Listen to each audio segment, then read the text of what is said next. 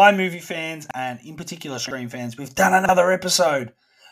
Michelle and I were lucky enough to speak to Jake Moroney, the author of It All Began with a Scream, and I hope you enjoy it. And Jake, I know you probably get this all the time, but I just wanted to say I'm such a big fan of your work. I just finished your book. I couldn't put it down. Insightful, probing. I just really, really loved your book. By definition alone, they're inferior films. Films. Sequels suck. Sequels suck. Films. Welcome back, movie fans. This is the podcast Sequel Suck, and we've got another special Scream-related episode for you today because I think one of the things looking forward to Scream 6, a lot of the big debate is whether Stu Macher is still alive. There's a fan base out there that really want to see him back, believe he's still alive, believe that's part of the canon, and then we've got the people that definitely think he's dead and not necessarily opposed to him coming back in some form, but definitely have issues with if he did come back, how ridiculous that may be. On the line, I've got Michelle with me again. Huge Scream fan. I think I know where she's going to go with this anyway, but their special guest, I'll say hi to Michelle first. Hi. Thanks for having me back. And we've got a book that we both own. I'll show it here because I'll use this as a screenshot later. I think he's got it in his background anyway. We have the writer of this amazing Scream book, Jake Moroney. How are you, mate? All the way from Philadelphia. Thanks for having me. I'm doing good. How are you guys? Very good, very good. A few things have dropped since we even did the last podcast. I think we talked about Scream 6 being green lit, and then Gail Weathers, aka Courtney Cox, signing on for a 6th Scream movie. And now we actually have a date. I think, was it the 23rd of March? I probably should have done my research. Or was it the 31st of March? 31st of March. 373 days. Yeah, wow. There you go. The countdown has started. Yeah, that's crazy. Definitely isn't has. it? So it's all, the community's a buzz. Unfortunately, there is some toxic fandom as well happening at the moment. Some people getting very angry. But I think for me personally, actually, let's go to Jake. Talk about your book. Tell us what inspired you, apart from loving Scream, what inspired you to go down this path, track down all these amazing people that have been involved in the Scream franchise, chasing them down, emails, phone calls, interviews, and putting this book together. Because I read it and look, honestly, I'm probably 80% of the way through, but I can see how much work was put into it. So, I mean, what was that journey like? I have to say this is my first book, and I couldn't have picked a better topic because everyone that I talked to has been so generous with their time and, so supportive, like case in point, Marianne Madalena, who had a really close partnership and worked with Wes creatively. And, she was one of the first people I interviewed, and she also helped connect me with other people, and it came through how much these movies meant to everyone. It wasn't just a job for them. So I think, in some ways, I think they enjoyed talking about it. And I got them before all the 25th anniversary. Wait, I'm now lost. I don't even know. Sorry. It's late here. It came out in 96, so it's 25 years. Yeah, sorry. I should now just be cut from everything that I don't know this. But No. But yeah, I mean, this was, it was before all the 25th anniversary stuff really started happening. I started interviewing people in the fall of 2020. And it had been a while since some of them had talked about the movie and their roles and the experience. So I think they really enjoyed being able to reminisce because it was such a good experience for everyone. I think that they enjoyed looking back. That there's always some jobs that people have that they, outside of acting too, where they never want to talk about it again. And I never got the feeling that anyone I talked to had any kind of experience. Everyone really enjoyed their time. Marianne said like that they would go out afterwards, have group dinners, go out, hang out offset and everything. So I think that it really was a special time for all of them. So how do people find your book? Like I got mine through Amazon. Where's the best place for people to buy your book? It is available on Amazon. If they're looking for an ebook, they can also purchase it directly from my publisher's website, Bear Manor Media. They have ebooks. The ebook is on Amazon too. I know in America that it's pretty much anywhere, Barnes and Noble, Target. You can order it online. I'm not sure internationally which websites, but I know at least from my publisher and from Amazon, it's available. Cool. Good. Look, I can highly recommend it. There's definitely a few Scream books I have in my collection, but it's definitely one worth reading because there was definitely some stories and stuff I read in there that I thought I knew or were sort of urban legends or not really confirmed, but thankfully you are able to sort of uncover the dirt, I guess, and find some really cool tidbits and just stories that probably had never come out before, so yeah, it's definitely, I can't recommend it more highly enough. I guess the question I want to ask, was there anyone that you were surprised you got that did an interview, or was there a favorite or someone that you just didn't expect much from that gave you so much? Well, like I said, Marianne has been so supportive. She connected me to Patrick Lussier. I wasn't able to get a hold of him. And she's been supportive if I had follow-up questions, and before I started the project, the one thing with the Scream movies are a lot of their casts have gone on to huge careers.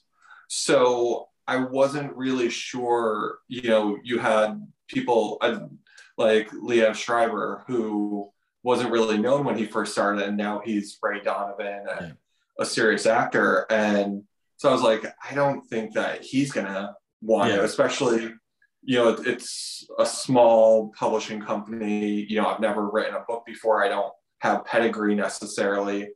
And he was, I think, the second person that signed up, and he was great to talk to.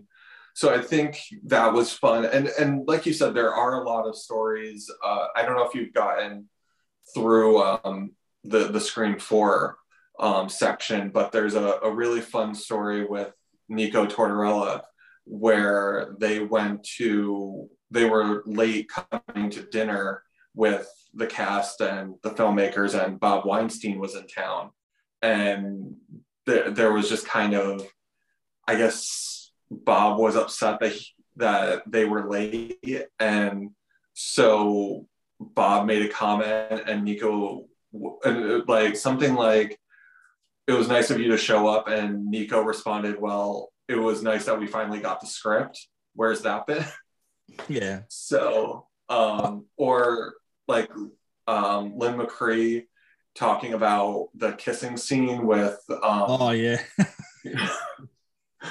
So yeah, and how they all like rushed to help her because he was being a little more forward than Mr. Morgan and Mr. Loomis should have been. Yeah, very forward. He really got into character. Exactly. He knew they were there to have the affair, so or really thought she was Sharon Stone. Yeah, exactly. Yeah. I will give a shout out to Ryan C. Showers. So I guess I'd heard about your book coming out, and in fairness, like you said, you hadn't written a book before, but sometimes when you see something, that's attached to a franchise or a movie or something, you really want to find out more about it, more about the author.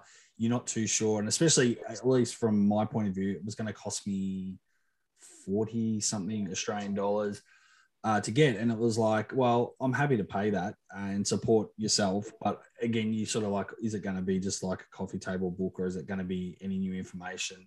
And it wasn't until I heard you on Scream with Ryan C. Showers that sort of confirmed, oh, well, that's the book I was looking at. And now I'm definitely happy to sort of purchase. So I'll give a shout out to Ryan, because I think that I'm sure, I hope that helped people find you and find this book. Yeah, I had started talking with Ryan very early in the process, and he's a great guy. And I've definitely heard after that episode aired, people were saying that they loved our conversation, and that's really what made them want to pick up the book. Well, it made my top 10 books of last year. I remember sending you a thing on Instagram, and I read a lot, so that's saying something. Oh, well, thank you. No, I really enjoyed it, because I've got a few Scream books as well, and they're definitely not as good as your one.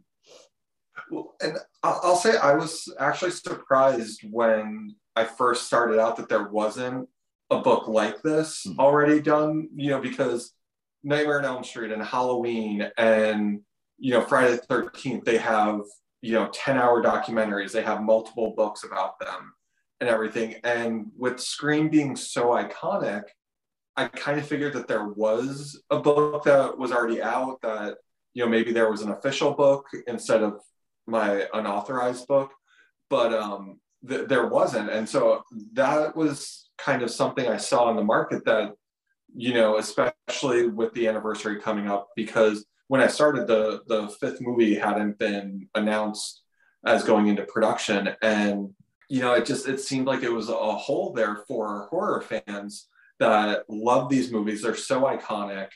And yet there wasn't a book that let them know what happened and how they were made and how much everyone loved them when they were making them. Yeah, I agree. I did. There definitely is a hole. And I do wonder if it's maybe because it's still, it's 25 years since the first movie, but I wonder if it's, still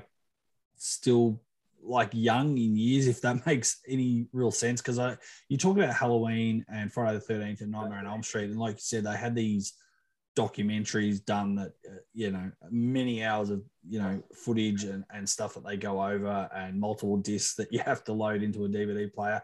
And then they normally have a really good companion guide, like a really big hard book cover with lots of photos and behind the scenes stuff. And I agree with you. I've got the Friday the 13th, Camp Crystal Lake sort of, I guess, almanac or whatever that's called. I can't remember what it's called, to be totally honest, but maybe Camp Crystal Lake Memories or something like that. And then, I've got a Halloween one. I've got, some other movie ones, and like Back to the Future, there's a Ghostbusters one. And that's the thing, is like, is there not enough Scream fans that they couldn't, I'm surprised before yourself, that they've had a couple of books, but not really to the depth you've gone to. And it's almost like they need to go, you know what, let's get Jay back. Let's let him write more. And we'll get a few other people that, I think there's Ryan Hills that's in a lot of the groups. That's a very, he's very good with it. He knows all the masks and all that sort of stuff. And then just get the right people together and just actually do this really cool book that's, got lots of color photos and all that sort of stuff, and behind the scenes photos. That, I think it would be a winner if they, they did it. But like you said, it's whether they want to authorize that sort of stuff. And I think the thing now, like you were saying, when I started, like I said, Scream 5 wasn't in production yet. I actually went down to the set, and I was in the midst of everything. But now that they're in the midst of the new movies, I think everything's going to kind of get put on hold, because even people have asked me, oh, are you going to update the book, to go into more depth about 5, 6, and that, I think the thing is, you can't really do a really in-depth book about something that just came out a year ago or a couple months ago. You kind of need a few years to kind of look at it unbiased and objectively, because look what's happened with Scream 3 and 4, when they came out the reactions have changed and softened or, you know, gotten worse for different things, and people have liked other things more. So I think you really need, you know, that distance between when things come out. So I don't think that we'll see anything until this next wave kind of has a little bit of time. So, guys, the big thing that's sort of, I guess, on the radar, and one of the big, I guess, controversies or conspiracy theories or whatever you want to call it, the great debate is whether Stu Macher survived, firstly, bleeding out, but then secondly, huge television falling on his head. Me personally, I think the weight of that TV crushes his skull anyway. But there's also the electrocution side of things. Did he survive? Jake, tell me, did he survive? I mean, I know you wrote about this, and there was this idea for Scream 3 that he would be alive, but do you think someone survives that? Well, so I think we do have to say, I don't think any of the Stu truthers would be around if it wasn't for the original idea for Scream 3 that had Matthew Lillard coming back as Stu. I think, you know, and I think, again, that's something that over the years that has grown. But I mean, he says he's feeling woozy already before she drops a TV on him. And I mean, it's been a while since I've seen one of those TVs, but from what I remember, they were pretty heavy. Yeah, 100%. Like you said, I'm pretty sure it would have crushed someone, especially if they were in a weakened state. He's dead.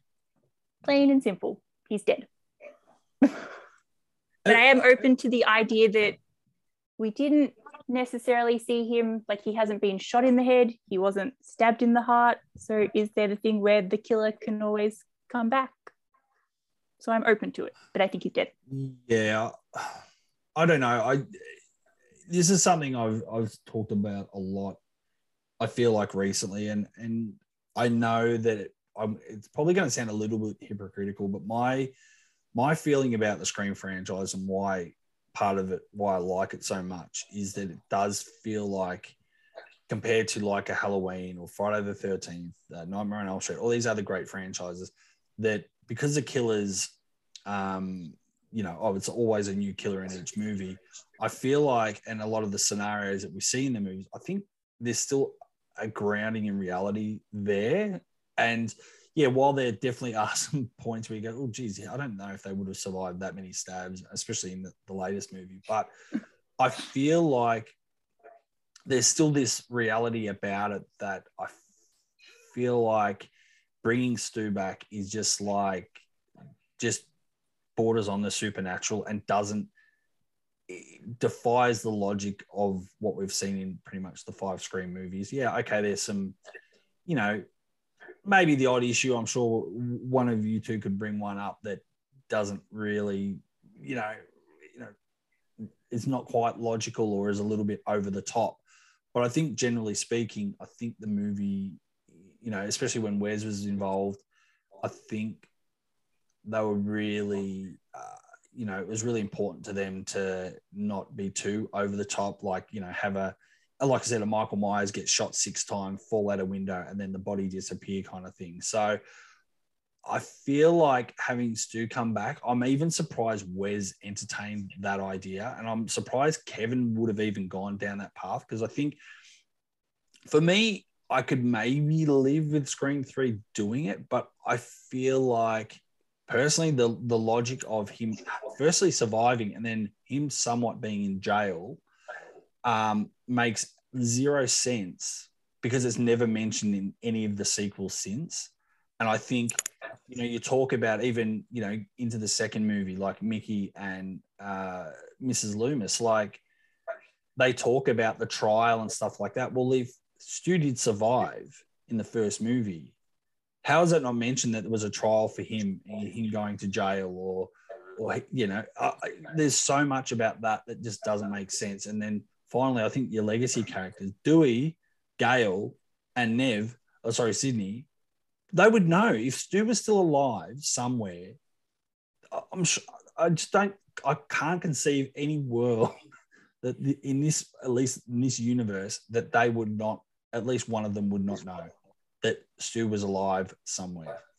So for me, that's where I just think it makes no sense bringing him back. Not to change sides, but yeah, go. I want a fair and even debate. You go for it. He's dead, but he could be alive. Yeah. Not to change sides, but I think if they would have done it with the third movie, they could have got away because, I mean, like you said, the trial and everything, he takes a plea deal because, I mean, the evidence is kind of everywhere. You have survivors and, you have all the dead bodies. I'm sure there's fingerprints everywhere, even though it's his house. So he could have pled out and gone to jail. And because the second one really focuses much more on Billy because of Mrs. Loomis. So I could see it for the third movie, but like you said, we're now heading into the sixth movie, and there would have been some mention that he was alive. He wouldn't have been, living in a cave somewhere, after faking his death. Like that, I think would be a little much. Woodsboro doesn't look like it has many caves to hide in. Oh, I'd love to see him back. Just the character of Stu is one of my favorite. And Matthew Lillard is like 100% convinced that Stu survived. He's even said in an interview, throw a TV on my head, like we can make this happen. But I think unless he's escaped into like witness protection or, he escaped custody, like where has he been hiding this entire time? Yeah. And I think that's the believability of it. It doesn't make sense. Again, if they had have dropped a tidbit in the second movie or even early in the third that he's in jail or something like that, I could have maybe lived with it. But I think there's been too much time gone past. At some point, if the killers, again, any of the movies where the killings start, surely there's a conversation where Dewey, Gale, or Sydney say, oh, is Stu still locked away? Can we please check on that kind of thing? Or is he having some sort of, could it be him? Like, if he was still alive, that has to have been mentioned at some point, but we've never seen that. So to me, that sort of says that he was dead. And I really believe they killed him, in that first movie, not intending to have him back. And then the idea came as, well, maybe we could twist it. And it's a bit like the whole Randy thing. I think Jake touches on the book that there was definitely an idea that, could we bring Jamie Kennedy back for the third? And then, that's a little bit over the top. Let's just do a video so we can, justify that way. But look, I just wonder if, as Jake calls them, the Stu Truthers, that I think it's just this love of his character, and I get it. I would love to see him back in some form, but not as an alive person. Like if they did some sort of flashback where they de-aged him a bit like they did with Skeet, I can kind of see it, and I think it would be a bit fun, even seeing it from, again, one of my favorite other sequels is Back to the Future 2. And one of the great things about Back to the Future 2 is they're able to go back into the first movie and you can see it from a different angle. I could kind of see, and that's where I thought Scream 5 was potentially going when I knew they were filming at the house, or at least the set of the house. And I'd heard the rumor that Skeet was there, or at least, as we spoke about in the last episode, that Marley Shelton accidentally tagged Skeet in an Instagram post. I actually thought that's what was going to happen. I thought they were bringing the core cast back, even Jamie Kennedy, Matt, and Skeet, and they were going to recreate the massacre from the first one and maybe see it from a different perspective. But can they bring him back as a different character? And I think that ship sailed when they had Vince in this last movie as his nephew. Yeah. They would have had to have brought him back this time. But did you guys ever see The Following that Kevin wrote, the TV show? No, but I know it was based on the same sort of idea he had for Scream 3, right? Yeah, it was, about a guy who basically is leading a cult from jail, and he gets out he escapes in the first episode. And the first episode of that is so well done and so creepy that if that's what they were going to do, like a version of, I would have loved to see that as a Scream. I think there was a lot of potential. I mean, obviously the show went on for 2 or 3 years, I think, maybe a little bit longer, but you know, he definitely used some of the elements that were in the original Scream 3 treatment. And if you haven't seen it, even if you watch just the pilot, like, I would highly recommend checking that out. And Nico from Scream 4 is in it also. Yeah, it's definitely worth checking out. And now that, I mean, I know you touch about it on your book as well, and I think on Australian television here, I remember it coming out and then pumping it up as a Kevin Williamson, you know, sort of Dawson's Creek, you know, Kevin Williamson and Kevin Bacon being sort of very front and center, but I never saw it. And it's not till recently your book. And then I think someone else had mentioned that it was sort of inspired from, I guess, the unused idea of Scream 3. So yeah, it's definitely probably, you know, I'll definitely go check it out now for sure. Yeah, I mean, I would say, like I said, you know, even if you don't watch the whole series, the pilot alone it's something. I don't rewatch too many, especially dramas. I don't rewatch much, but that's one that I've gone back to a couple of times because it's just a really tight 1 hour episode that, you know, you really are kind of on your edge of your seat during, and there's some really good twists in it. So I guess, you know, moving forward to Scream 6, what are some thoughts you're thinking about the next movie, where they're going to go? I don't even know if I've given it thought, to be honest. I'm still recovering from Scream 5. I'll say, so there's two things. One, you know, one thing that I'm just trying to put out into the world is I think we need a Gale Weathers, like, Paramount Plus Netflix show where she's like investigating a string of murders or something each season, like a Murder, She Wrote type of, but like with Gale and her tongue. And I think that would be amazing. And Courtney could still do her new TV show, and that, I think that's what we need though. Because I felt, I'm probably gonna get raked over the coals the more I say this, but like, I felt like Scream 5, it wasn't the most organic way that Sydney and Gale were integrated. I thought Dewey was integrated really well. And I thought that it was also a natural ending point that they could have pivoted away from them. So I'm kind of torn about hearing that they're coming back for the 6th one.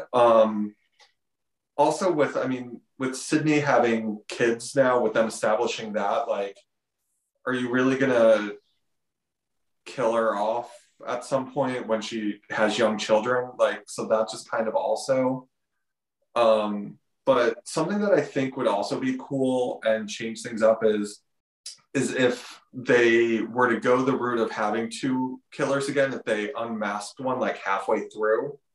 Yeah. So that so then the characters think they're in the clear, and then you have, you know, what they refer to in Scream 4 as the 3rd act main cast bloodbath. Yeah. Yeah, look, there's so many ways that they definitely can go, but I'm with you. I love Gale so much. I love Sydney so much, but I feel like I had this debate with on Chatflix recently, and I kind of made the comment saying their arcs are sort of finished, and I had one of the guys sort of disagree, and I was kind of like, okay, I guess the loop wasn't completely closed, and you could maybe still take them forward, those characters, but I feel like while Scream is very synonymous with, or Sydney and Gale are very synonymous with the Scream franchise, I think at some point you have to let go. And I think it would be, and you touched on it, that I think it would be even more ridiculous to somehow rope Sydney into it, and then, like I said, whether Mark Kincaid actually physically came back or just having, you know, kids involved and all that sort of stuff. I'm like, I don't see it, and I don't think Nev would want to come back if it wasn't an amazing idea or reason for her to be there. Gail, I can sort of see a little bit, but again, the same thing. It's like I feel like didn't we see them pass the torch and kind of have their almost farewell at the end of 5? I think. Yeah, I'm not too sure what they're going to do with Gail, to be totally honest. Again, the selfish part of me is like, yeah, great, Courtney Cox is back, but then there's a part of me goes, wow, but is it just for the sake of it? Is it just, you know, fan service too much? And that's actually also my concern with everyone saying that they want Kirby back. You know, so I'm going to preface this that I really did enjoy Scream, the fifth movie, but I did, because, you know, at this point I feel like I'm probably a little too close to it. I felt like Sheriff Judy wasn't the same character necessarily that we saw in Scream 4. You know, especially drinking the glass of wine and then going to drive and pick up the sushi. Like, Deputy Judy would never have a drink and then drive. Like, she wears a vest when she doesn't really need it, you know? So, like, she's gonna, like, hardcore, you know? And that's my fear with Kirby, is she's one of my favorites in the series, and if they don't get the character right, I would prefer not to have Kirby back. You know, like, just like have her they should have just had her die if they aren't sure that they're going to be able to bring her back in the same way again, in an organic way, but also as that character, you know. And that's my one fear with bringing Kirby back, because she's another one that everyone is, you know, wanting to see come back. Do you bring her back and make her the opening kill? I've seen that a few places. Or is that too obvious? I mean, it's very cut and weary of them. That's true. Yeah. I have seen a lot of people online come up with the idea, like, oh, it'd be awesome. And I think someone did write, I didn't read it all because it was quite long-winded, but I do want to read it. But someone had almost, I guess, scripted a opening kill of Kirby. And it's like, yeah, that's all great. But now that everyone's talking about it, wouldn't that be like such a non-shock? Like, there'd be no tension to it. As soon as people see Kirby in that first scene, everyone's like, well, she's totally dying. Unless they, I guess, flip the script a little bit and have her survive like Tara. But overall, I think if people start talking about it and putting that in the universe and it happens, that's not surprising. That's not interesting. It's like, oh, that's just a really good fan story that got made into a movie. Like, but also we've got Mindy now. So do you need two sort of Randy characters? Like, Mindy's kind of the new Kirby, so she's sort of unnecessary.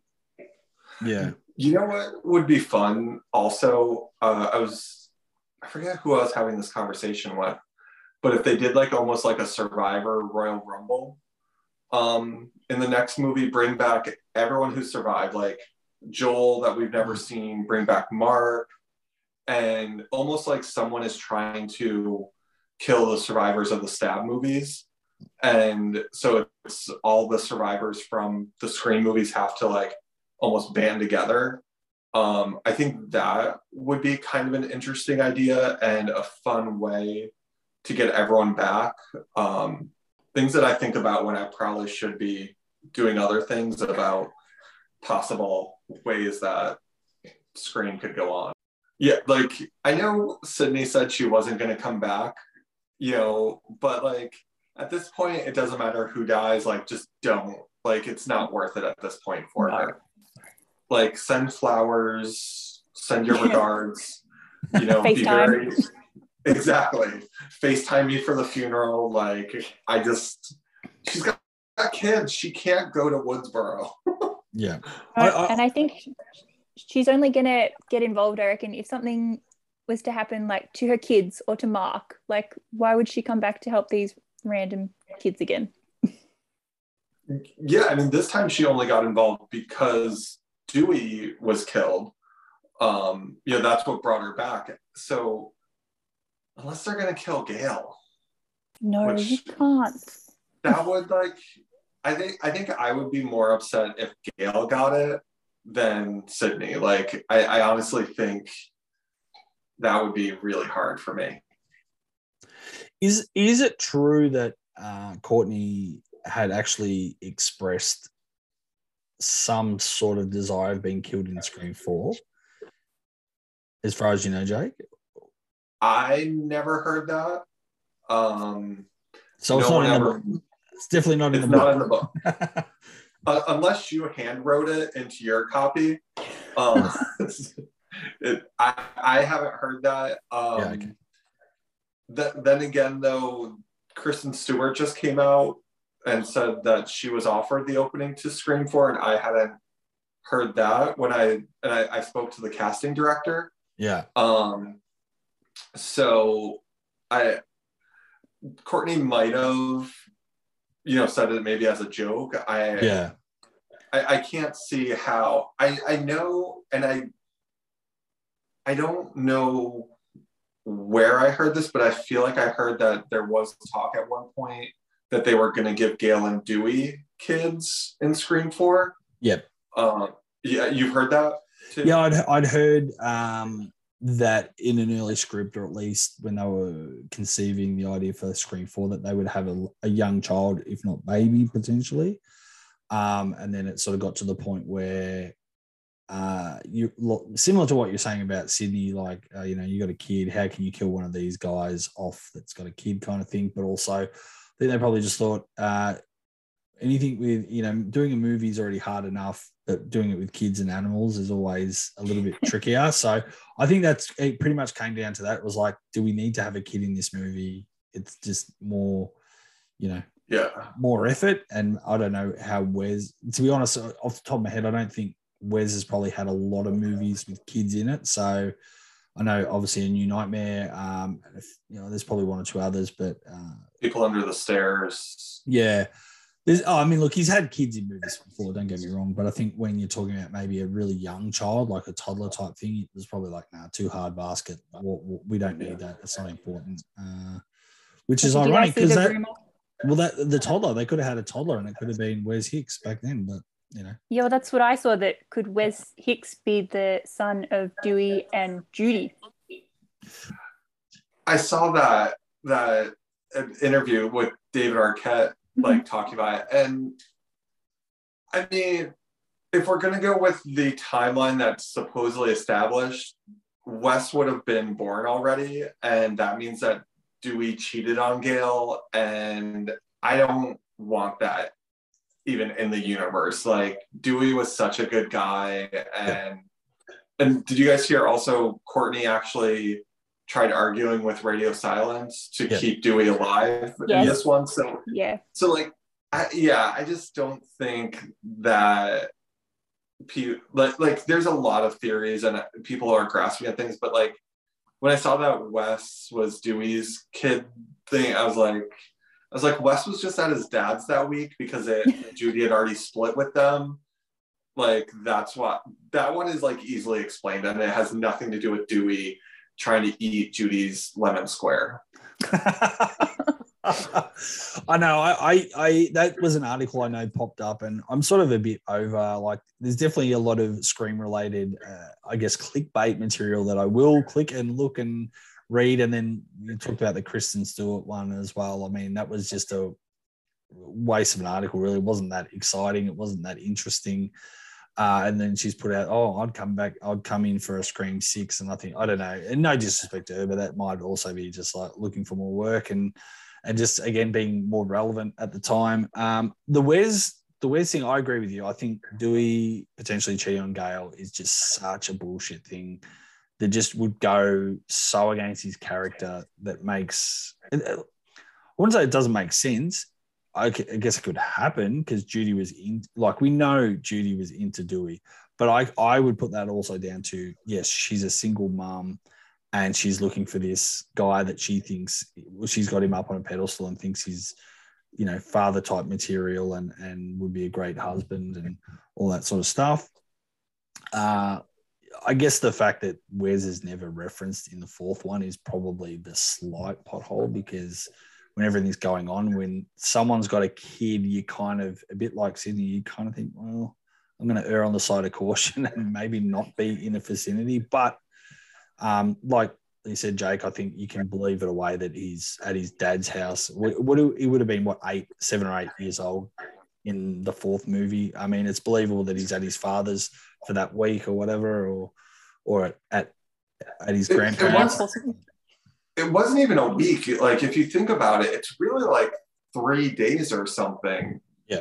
You know, and he would have been, I mean, it came out in 2011, so it was 10-ish years ago. So he would have, been like 6 or 7, you know. So, yeah, I mean, I think, you know, obviously when they made Scream 4, they weren't thinking of Wes Hicks being a person. But I think that's something that's much easier to explain away than Stu living in a cave for 26 years, or 100%, you know, or Dewey cheating on Gail. Like, there's certain things that, you know, at the end of the day, we are talking about a movie, a horror movie, and like certain things you do, just like you said, you know, the way that certain people were stabbed, like they even make fun of it in this movie with Tara being a human pincushion.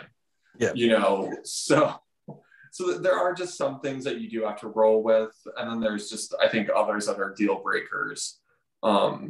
Apparently Stu being alive isn't a deal breaker for everyone, though.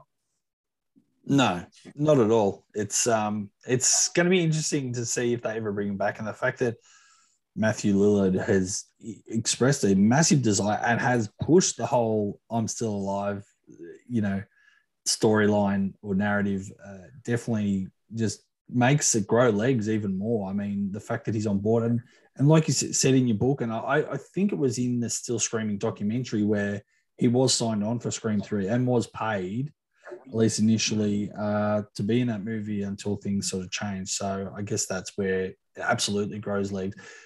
I guess my other counterpoint to why I believe he's dead, or at least from Radio Silence point of view he's dead, is the photos that we never actually saw in the movie was the crime scene photos.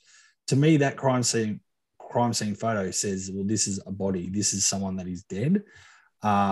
What's your take on that, Jake? Yeah, I mean, if he's laying there long enough for them to take a photo with the TV on him, like, no one's helping him. Yeah, like obviously they've checked him, you know, as Joel said in Scream 2, like, the dude's not in the union anymore. Like, he's checked out. You know, they're not worried about trying to get the TV off of him. But at the same time, like you said, it's not in the movie, so it's not canon. So there's a loophole. Yeah, absolutely. I just look at it as, yeah, you're right. And maybe they kept it out because they maybe want to give themselves options there too. But I think the fact that they had it in, or at least made it or set it up and took the photos and all that sort of stuff, that makes you think, well, they've written a version that he's definitely dead. Look, I've got to ask, actually, Jake, what was your take on it? Now that we haven't really spoken Scream 5 to yourself, you've touched on it a little bit, but what was your take on actually having Skeet or Billy Loomis in this movie? So that's actually one of the issues that the first time Billy shows up, I thought was great. A great surprise, because they actually, I know a few people had, you know, but for the most part, I think other than like the really hardcore fans, like, they really kept that secret. I don't know that we needed to have him keep showing up and to help Sam find the knife. And so it felt a little bit like fan service. And I felt sometimes that's the one criticism that I have about the movies. I felt like, because those guys are such fans and, you know, they love the movies as much as we do, that they were putting in all these Easter eggs for the fans. And For me, I thought it got to be a little too much at times. So that, and I think having Skeet in it as much as he was, especially because they never really go back to Sam taking the pills and everything, like they never really explore that further. It's just like that in that one scene, is she crazy? Maybe she's the killer. And then it's never explored or mentioned again. Yeah, it's fun. I mean, yeah, I don't know how I feel about it 100%. It was kind of, like you said, the fan service part was like cool to kind of see him. And like you said, the first reveal in the hospital sort of bathroom mirror was really cool. But then you sort of wonder, did we need to keep seeing it? And especially, I know, speaking to my offside Angus on the actual Scream 5 podcast, one of the issues he had with it was that it's her hallucination of what she thinks her father was or what she knows of her father. Yet how does he direct her to find a knife? Like, that's already in her subconscious. She should know that. Like, it was a bit weird. Like, he felt like that was a bit more of a stretch where, yeah, it's okay for him there or be the voice in her head, but he shouldn't be able to give her information that she's not privy to, if that makes sense. Like, it's a weird kind of, again, I'm not a doctor, so I won't go too far down the mental health sort of, those sort of issues rabbit hole. But I sort of hadn't thought about it like that. I'm like, oh, that's probably right, that hallucinations should not be giving you new information. It should be there already, but it is what it is. I think that's what we need Ryan C. Showers to do an episode on, get like a clinical professional to talk about the trauma with Sydney and Sam's hallucinations and just have like a clinical discussion. Because I saw something online that said Billy had all his stab wounds, but why was he not shot in the head like in her hallucinations? Like, why did they leave that bit out?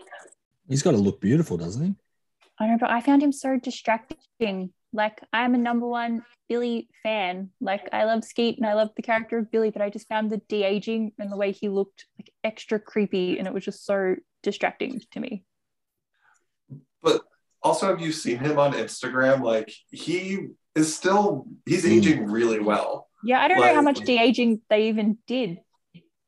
Yeah, like, and I've met him a couple times. Like, I think a lot of it they probably could have just done with makeup. He would have, maybe looked a little bit older than 18, but like, he probably would have been in the ballpark with just makeup. Yeah, I agree. I've seen him in a few things recently. He was on a podcast, Talk Scary to Me, with Horror Girl Scout and Danielle Harris. And even on that, I was like, yeah, you're right. He doesn't, you take off the facial hair and that, but he still looks relatively really good for his age. Yeah, and for 50. And yeah, I was like, did they need to? Because I feel like the weird thing about the de-aging is, like, by de-aging him, it almost made him look a little bit more plastic or a little bit more fake. Like, he'd had Botox and all these other bits and pieces and fillers, because it just didn't look. It looked a little bit off. I know some people raved that it looked good, but for me, it just took me a little bit out of the film because it didn't look enough like him. And I've heard a lot of debates about whether, well, couldn't they have just kept him at his age, though, like the age he might really be at, and that's her version that she can see of him. I don't know. I mean, well, going back to what Michelle said, I know I've read online also that people are like, why is she seeing him as when he was murdering and killed and everything? Like, why isn't he, like other photos that she would have seen? Why is she seeing him stabbed and everything? So yeah. I think, again, I think it's just one of those things that, maybe she watched that documentary about Stab and everything. They could have also gotten away with having Luke Wilson as Billy, Yes. from her watching the Stab movies. Yeah. That's her version of her father, is Luke Wilson. That'd be kind of funny. You're right. I mean, look, we're probably splitting hairs anyway, but I know that was, again, in a couple of days after I'd seen it. So luckily we got it here in Australia a couple of days earlier than the US, and I had to bite my lip because obviously there was a lot of people in groups that are, like yourself, Jake, from the United States of America, and I had to bite my lip. I couldn't talk about it, but I know one of the early things that people started talking about was like, why is she seeing him like this? And for me, the easy explanation is, yes, she doesn't know her father. She never met him. He doesn't have. Yeah, I guess for me, I can explain it. Like, yeah, she never met her father. I guess, in a lot of ways, if he wasn't infamous, she would never really necessarily know what he looks like unless she got an old yearbook or something like that. But these are very well advertised, murders. There's plenty of photos of him. The crime scene photos, I'm sure she potentially had seen. And then obviously you've got movies and books on the subject. So I definitely think it's very plausible that her version or hallucination is very much, she can see imagine what he looks like. Though it would have been kind of cool that he wasn't always in the blood-stained shirt. Like, she could see him like he was in the photo that they actually used that as actually a publicity shot for the movie, which makes zero sense. I think Michelle touched on that in the last episode. I'm not super hung up on that. It's probably one of those things that, yeah, again, technically is not accurate or probably should not be a thing, but I can live with that. It doesn't bother me too much. I think I'm happy with the way it's explained. I think it's believable that she would know what her father looks like, and I don't have any issues. I know some people did, but for me, it's one of those things I can let go. Can I ask Jake about one of my deal breakers, this hill that I will die on? How do you feel about the basement scenes, seeing as we know there's no basement at Stu's house? Okay, so again, because I was like living and breathing Scream and the Scream movies, that house hurt my soul, because even not just the basement, which it seemed really odd that they wouldn't just make it the garage, since the garage was such an important part of the first movie, but also the upstairs, like where they have the chase scene and she goes down the 3 stairs and Ghostface comes out the other side, like that was missing. Like, Yep. So like you could tell that they were recreating it and they were trying to get it just right, but like there were things that did, like, it hurt my soul a little bit. Look, this is not look, I think all three of us here right now, we love this franchise so much. So even what we would consider our last ranked Scream movie is still a great movie and still better than a lot of other movies we'll ever see. So I don't want us to sound like we are negative, but that's one thing I had an issue with, Jake.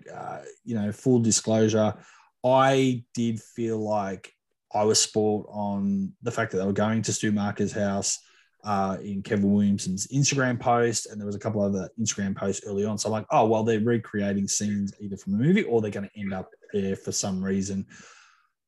The reasoning and the storyline or plot device for them to be in the house for Scream 5, I didn't love. I thought it was way over the top contrived. I think it made actually zero sense, but I just went with it. I was roll with the punches. But I was with you. I thought there was definitely some aspects of the set that at points I felt like, yeah, they could be actually on location and I would believe it. And then you're right, there was other parts that I felt, it felt claustrophobic and it felt like a set. Like I said, when you went up the stairs, I felt like rooms that should have been rooms were just little cupboards or little en-suites, I felt like the geography was a bit off. And then I only found out in the last couple of days, me and Michelle had talked about the basement and other issues.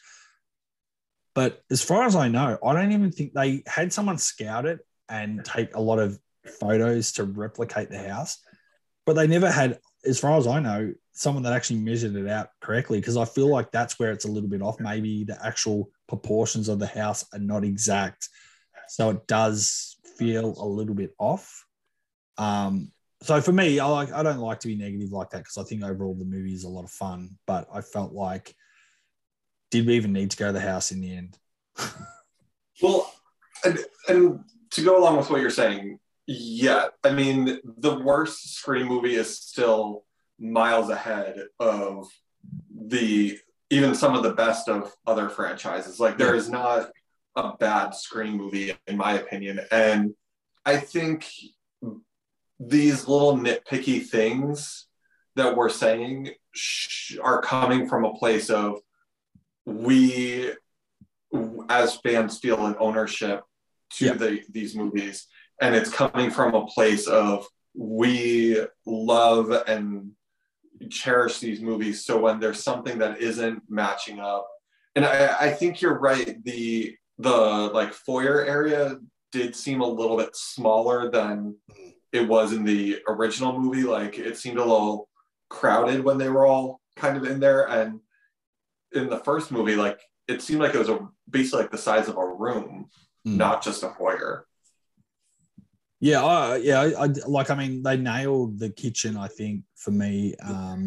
They nailed a few other bits and pieces, but it did, I don't know, I just felt like it was almost like they got, they had to do it, they couldn't do a full scale, so they sort of did it in a slightly, smaller scale, and that's why it felt more claustrophobic.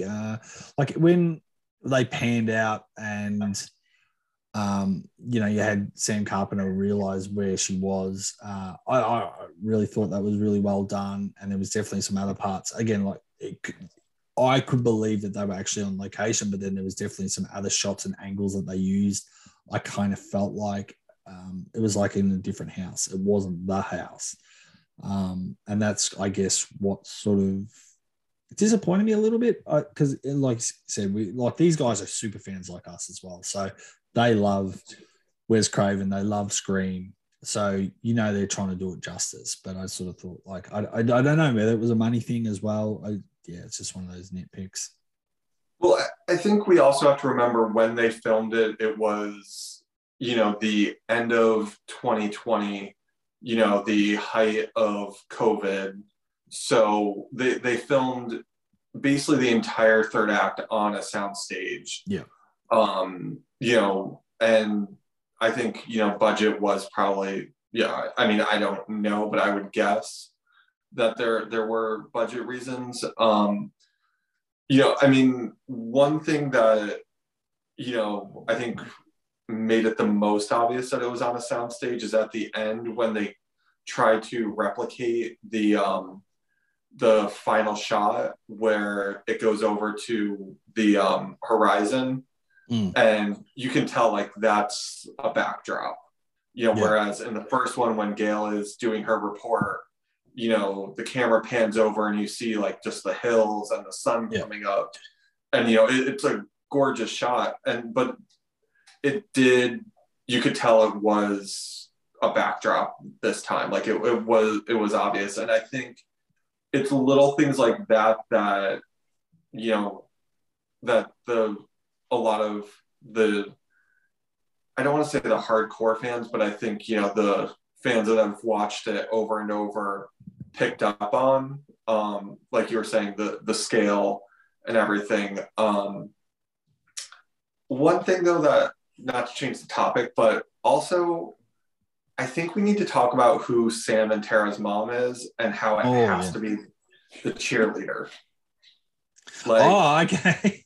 Because I think this is kind of where Michelle's been going as well, because me and Michelle sort of did touch on this in the last episode a little bit, and that is going to be the real interesting thing, because I think they've definitely set that up to be a good hook for a sequel, like who the mum really is, what's her, like, obviously, she's had the fling with Billy, or she was in love with Billy, but even how she, she was in love with someone, she's had a baby with someone or been pregnant to, a killer. And then how does that affect her moving forward? Her whole lie, not telling Sam for so long, and it's in diaries, the falling out with the husband. There's a lot to deal with there. And I think it's a great hook for a new character for the next movie. But you're right. Is it the cheerleader? So are you saying it's the blonde cheerleader, or? I mean, I know that Jenna Ortega and Melissa Barrera are Hispanic, so realistically, it would have to be the mother that was if Billy is the father. But I feel like it has to be the cheerleader, like, just because that would explain why she was so the way she was towards Sydney in the bathroom. And yeah, I just feel like it needs to be her, just from a fan. If we're going to do fan service, let's do it with the cheerleader. Like, this will be the hill that I want to die on. I want, Yeah, I mean, like last time I actually looked at the movie, I actually thought to myself, yeah, okay, she's blonde, but she still has a kind of a look her that she's not a natural blonde. No, exactly. So I feel like she's not super white either. So I think that could probably work. But I also agree that she probably needs to, have that, like an Eva Longoria, sort of look to her that looks a little bit more, like I said, Hispanic, that makes it, Sam is the offspring of Billy and Chris. Is it Christine? Christina. Chris. I can't remember what the mother's name is. Christina. Yeah, Christina is Cotton's girlfriend. So and also that's another great story in the book, is how Skeet got cast because he was dating her. Yeah. And he drove her to the audition. Yeah, and I reckon that's like a really cool, like, in joke that would make that kind of work, that they were actually together in real life. That, and you're right, a lot of that conversation in the bathroom actually makes a lot of sense if she is the one. Like, she's jealous because she knows she's pregnant with Billy's kid, and that's why she hit. I'm like probably like this close to writing like fan fiction. Like, do it. I'm gonna write the Netflix a new book. Yeah, I'll write a whole line of Gale Weathers investigates books, and then I'll start doing offshoots of the different characters. There'll be a whole series about the cheerleader and her friend. I'm gonna hold you to that. You've got to do it. As long as I don't get sued by anyone, I'm on it. We won't tell anyone. Okay. No one will know. So I'm curious where both of you put Scream 5 in your ranking of the Scream movies. I actually moved it a little bit, and it sort of varied. I mean, 1 and 2 are my favorites by far.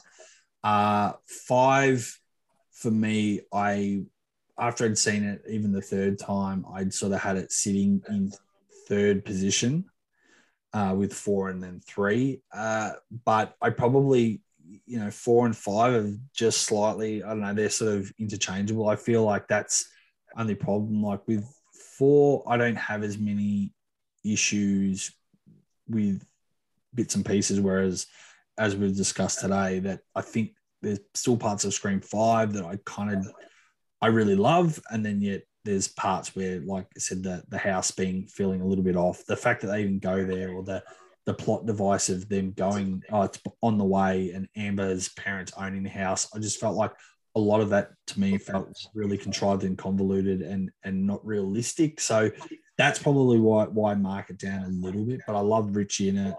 I love the Carpenter sisters. I love seeing Dewey. I loved so much about it. I just thought the ending and getting them there just seemed well and truly over the top. But it is what it is. Also, can we talk about what teenager has that sway with their parents to be like, you're going to buy this house in this town and we're going to move there? Like, and then you're going to leave and we're going to throw a party for our dead friend. Yeah, like that's the one issue I had, is even if it's a party that's in celebration of them, and I know they did it to have it for, the dual meaning of, for Wes Craven, but like, who goes in is like, yeah, let's have a party. Where are the parents in all of these movies? You never see anyone's parents. Yeah. But to answer your question, I've softened a little bit too. I usually go 1. So I have 2 rankings. One in terms of like the best made movies and then the ones that I watch the most. So I usually go 1, 4. I'm probably going to say 1, 4, 5 now, in terms of rewatchability, because 4 has its issues, don't get me wrong. But I find it just so much fun. The second one is a little slow to get started as it reintroduces everyone. So I'll kind of skip over some parts when I watch that. But I think, 1, 4, 5, 2, 3. Michelle, come on, spill. 1, 2, 3, 5, then 4. So you're a fan of 3. Only one, apparently. And don't get me wrong. I know, and it's probably front of mind too, because we talked about Ryan as well. But Ryan Seachells, he'll die on the hill saying the third one's his favorite. And look, I hear what he's saying, but for me, there's still a lot to like about that movie. I think there's some great ideas in the movie. I just think the execution and some parts of the movie, unfortunately, lack the Kevin Williamson polish. And the fact that script was constantly being sort of, I guess, rewritten or written on the run, and that they didn't actually, and courtesy of your book as well, Jake, like I knew Aaron Kruger was not necessarily on the movie for a long time, but the fact that he was thrown in a room for 2 weeks and they pretty much only had that, and then they were kind of rewriting on the run, was a big reason why the third movie, and also Nev not being fully available for the movie, I think makes it, a movie that does have its issues. And at the end of the day, while the voice changer looks amazing, that was the one plot point. I hated the fact that the replication of all the voices. I think, to me, that was way too much of a cop-out or a lazy way of trying to get characters to do certain things or move certain places. And I was like, that's, again, one of those things that, like Stu coming back from the dead, I have a real issue with it. I think that's way too over the top. And it's, again, technology we can't even really get still now, really. But at the same time, you also have to, like, if you watch these Scream movies, you think that it's like everyone is just cloning cell phones everywhere. Yes. Every movie they mention this. I don't know anyone in real life, and I also watch SVU like religiously. It's like Scream and SVU. Yeah. SVU doesn't clone phones. Like, this is something that like everyone in Woodsboro got like a class in high school about how to clone phones. And I don't think it's quite as prevalent as the Scream movies have led us to believe. I think we've been lied to. Yeah. And look, and that's something I've heard recently. Like, I guess it was one of those plot devices you just took for granted that, oh, well, that's a thing. And I agree with you. I think that's definitely something that's exaggerated or a bit over the top. But I think the voice changer thing for me just doesn't really ring true. That I think you can't be fooled by, you may be a couple of lines of a particular person, but not a conversation with someone and having them sound so perfectly that person. I just don't buy it. And I think, and why did we never see it? We haven't seen it again. Like, it's gone back to the original voice changer in 4 and 5. Roman created it himself. Yeah, he must have. Well, on that note, thanks for chatting, Jake. And again, your book, It All Began with a Scream. Make sure you get it, people. Thank you. Thank you both for this lovely discussion. Absolutely. It's been a pleasure. It was great to have you on and great to talk more stuff Scream related and delve into the Stu Macker alive, dead. What is he? Is he going to be a ghost? Who knows? Dead. He's dead. Yeah, I mean, I think it needs to just very clearly come out that he is dead. Yeah. And Matthew knows that people love this. He knows about the Stu truthers, so he feeds into it by saying like he thinks he should come back. He knows how to play with people. Well, there you have it, fans. That was our interview with Jake Moroney, the author of It All Began with a Scream. Don't forget to check that out. Look it up online. There's a website. There's Amazon or all good bookstores across the United States. I can't recommend it more highly enough. So make sure, if you are a Scream fan, check that book out. And big thanks to Michelle. But don't forget, if you are a Scream fan, we actually have our Scream 2 episode is back up. There was some technical issues with that. I don't know why, but it replicated itself and then added Halloween Kills to itself to become a 7-hour podcast, which is beyond belief. And thanks, Michelle, for picking that up. I don't even know how that got through, but some glitch with the system or the Matrix, I don't know. But yeah, it's all back to normal. You can enjoy Scream 2. You can enjoy our interview with Patrick Lussier, who was the editor for Wes Craven on a lot of his films, but in particular the Scream trilogy.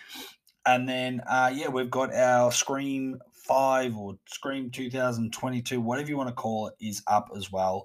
And Angus has some probably, let's say, more negative takes on the film than I did. So that's worth checking out too. And lastly, a big thank you to everyone that listens to the podcast and shares it currently.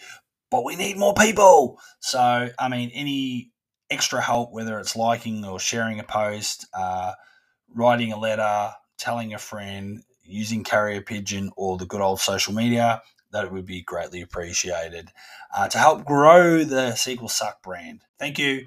And until then, just remember, not all sequels suck. By definition alone, they're inferior films. Films.